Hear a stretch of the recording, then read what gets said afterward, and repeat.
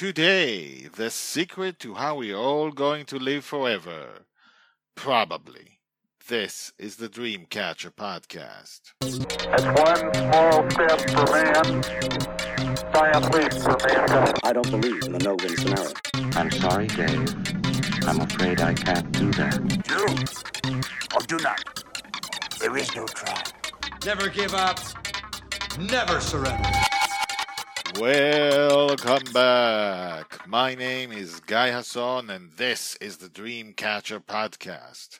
I'm going to do a test. I'm going to start one podcast, one episode, one time, without explaining anything about what the podcast is about. So, if you're new here and you don't know what you're listening to, there is no way in the world that you can possibly know what the Dreamcatcher Podcast is about, unless you listen to an old episode, or to this episode all the way through, or to the next few episodes. But other than those few options, there is no way that you can ever know what I'm talking about. So, without an introduction, let's leap right in. Continuing Dune Week, today's question of the day is, can we create longevity drugs? If you haven't read Dune, then you don't know that the drug called spice or melange is the most important drug in Frank Herbert's Dune universe. You don't know that spice increases people's lifespans. You don't know it gives them greater vitality. You don't know it increases special awareness and even gives some human the ability to see the future, to which we'll devote an entire episode by itself. And now, there's no way for you to ever know, other than hearing what I just said, or reading the books, or going to the 1,000 websites about Dune. But other than those few things, there's no way for you to ever know what I'm talking about. So, the question is, can we, humankind, I don't like the word mankind, can we, humankind, create a longevity drug? Let's take a look at what we know. First of all, be sure that many scientists and corporations are working on it right now. So it's like driverless cars. If driverless cars could help you live forever. The current direction for prolonging life is through nanotechnology. That's one way people are going. There have been dozens of successful experiments in animals where scientists insert machines as small as blood cells into animals so the machines can fix the body from the inside. One scientist cured type 1 diabetes in rats using a blood cell-sized device. Scientists at MIT have microscopic devices they put in animals, and those devices hunt down cancer cells and kill them. Famous futurist and person who really wants to live forever, Ray Kurzweil, has an algorithm that predicts the advancement of science regarding the prolonging of life. He realizes that our ability to compute, to do better nanotechnology, build better robots and nanobots, is leaping forward every year. His algorithm says that in just a few years we'll get to the point where every year or so we'd be adding 1 year to our lives until we reach the tipping point.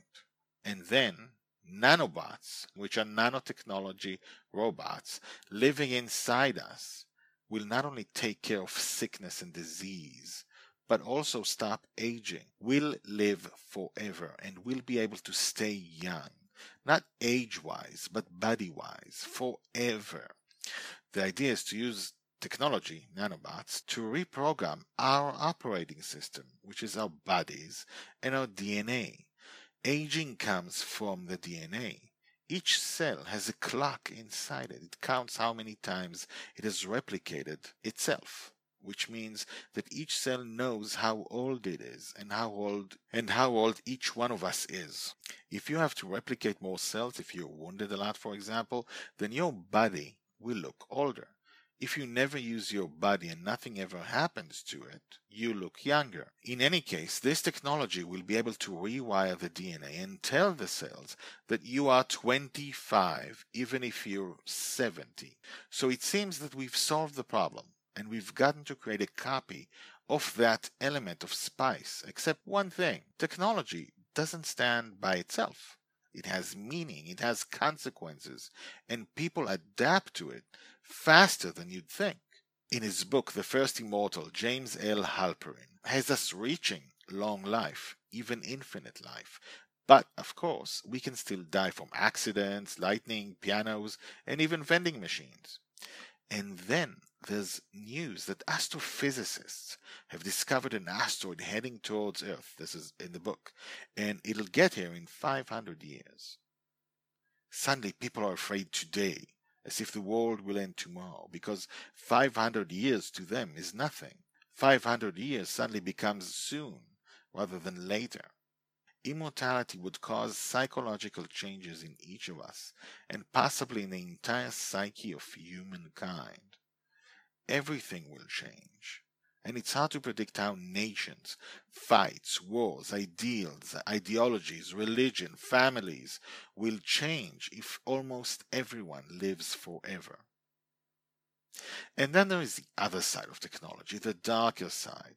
So you've got robots inside your body taking care of you. Who's to say that that can't be hacked? Who's to stop foreign agents from following you, changing you from the inside, listening through you from inside your body, and so on? Also, what if they just get the nanobots to replicate? If you get them all to replicate, just a handful of times, all of them, your body will explode because there's no room for all of them inside you. And lastly, imagine this piece of news in the future. The body of the President of the United States was hacked by a very simple hack. Instead of keeping his body 40 years old, they changed one number, 40 to 10. Slowly and before our eyes, the president shrinks and shrinks until he's a pre-adolescent boy. He still has the same knowledge, but there is going to be some crisis around that, isn't there? A small crisis. Teeny tiny crisis. But at least the president will have a good excuse to act like a 10-year-old boy. Anyway, the question of the day was, can we create longevity drugs, like in Dune? And the answer is yes, we can. We can put these nanobots inside a vial and let people drink them. Then it's just like Dune, or that aspect of Dune. And the truth is, this is not really that far away. Chances are we're all going to see it happen. This is another yes for our Dreamcatcher files. Tomorrow we tackle our next Dune question, and there's no way for you to ever know what it is except to tune in tomorrow. But other than that one thing, there's really no way of ever knowing what the question is. I'm Guy Hasson. The podcast is produced by Ilana Boudreau, who plans to live forever, and so far so good. The theme of the podcast was created by Noah Cohen-Eliash. Our website is dreamcatcher.vision. My question of the day to you is, if you could live forever, what would you do that you wouldn't do today? Let me know. On Twitter, I'm at DreamCatcherPod. That's one word. And you're also welcome to share your thoughts in the comments on dreamcatcher.vision or on our Facebook page. The Dreamcatcher podcast is brought to you by Comics Empower, the comic book store for the blind and the visually impaired, comicsempower.com. I will see you in the next Dreamcatcher podcast. That's one small step for man, giant leap for mankind. I don't believe in the no-win scenario. I'm sorry, Dave. I'm afraid I can't do that. Do or do not. There is no try. Never give up. Never surrender.